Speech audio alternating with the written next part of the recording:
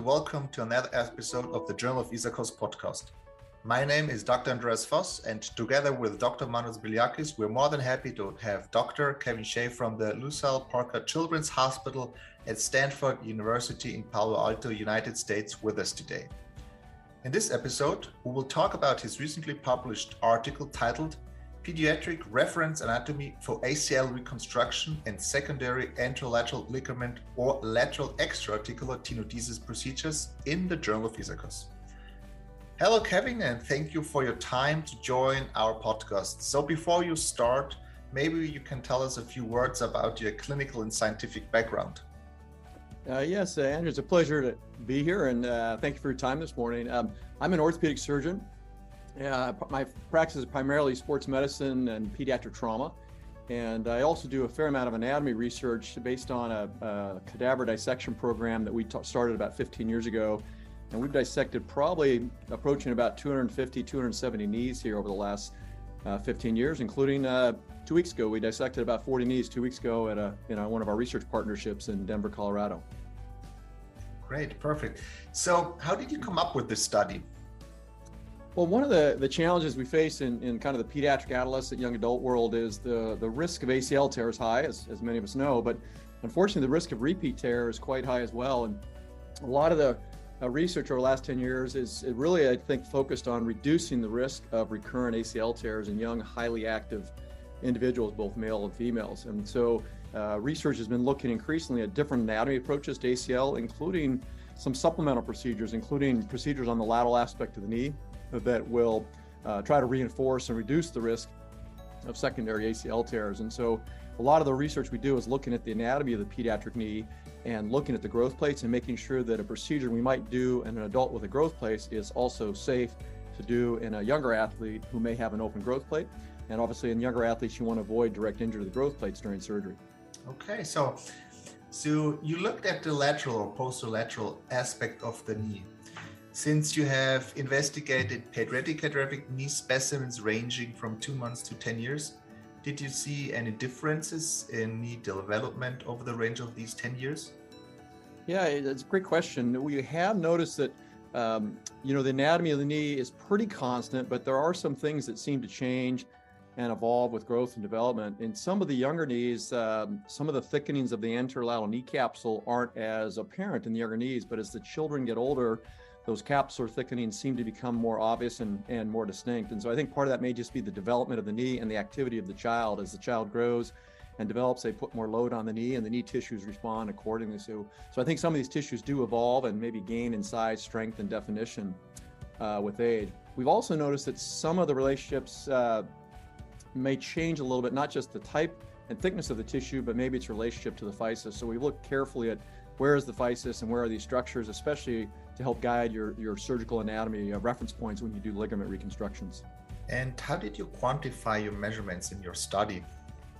Yeah, there's a couple ways we did that. First, we have a group of expert surgeons, expert sports medicine surgeons work collectively as a group to dissect knees.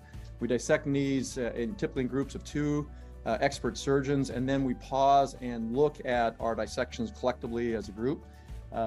We also take careful measurements throughout the dissection to sort of document the structures and tissues at various stages during the dissection. As you go through layers of tissue, you want to document what those layers look like, especially as you go from one layer to another layer. And then the other thing that we've done is we'll place markers, small metallic markers, in key reference points, so center of ligaments or center of the physis or other structures. And then after that, we can either take additional photos, but also get high-resolution CT scans. And the beauty of the CT scans is when you look at the reference markers and the CT scans, you can very carefully see the relationship between these specific structures and the growth plates. And so that will help guide your thinking about the anatomy of the growth plate, the anatomy of the ligaments, and then designing surgical procedures that respect the physis and also allow you to reproduce the anatomy of the ligaments. Right. So if you look at your article, what is your most important finding of this study?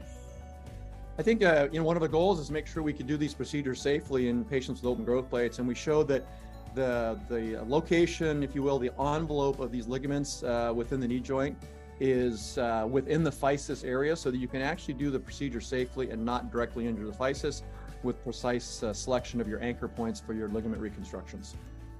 Okay. So did the results from your article change your clinical practice? And if yes, how did they change? Yeah, I think we're still understanding the role of lateral extra-articular tenodesis procedures in young athletes. The indications for the procedure are still evolving and changing, but I think what this research allowed me to do is feel comfortable that I could safely do these procedures without injuring the growth plate. And I think future research by a number of researchers, Dr. Getgood and others, will help us figure out who needs these procedures. And when we decide which patients need these procedures, we can do it safely without risk of injury to the growth plate. So finally, what would be your clinical advice in regards to your results compared to an adult ACL? I think that the technique that is used in the adult patient continues to evolve a little bit. There is some variation in how this is done, but I think that several of the techniques that are described out there in adults are safe and compatible with pediatric knee anatomy. I think being aware, especially of that femoral anatomy, that lateral femoral physis, being aware of that when you're placing your ligament attachment point is pretty important. But many of the adult procedures can be safely done as long as you're aware you don't want to get too high or too close to the growth plate.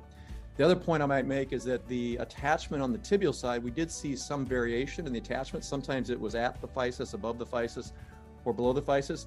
I think we can do that procedure leaving the iliotibial band intact on the tibia and not have to worry about the physis, and just use that tissue to attach the place in the appropriate anatomic position on the femur while respecting the physis.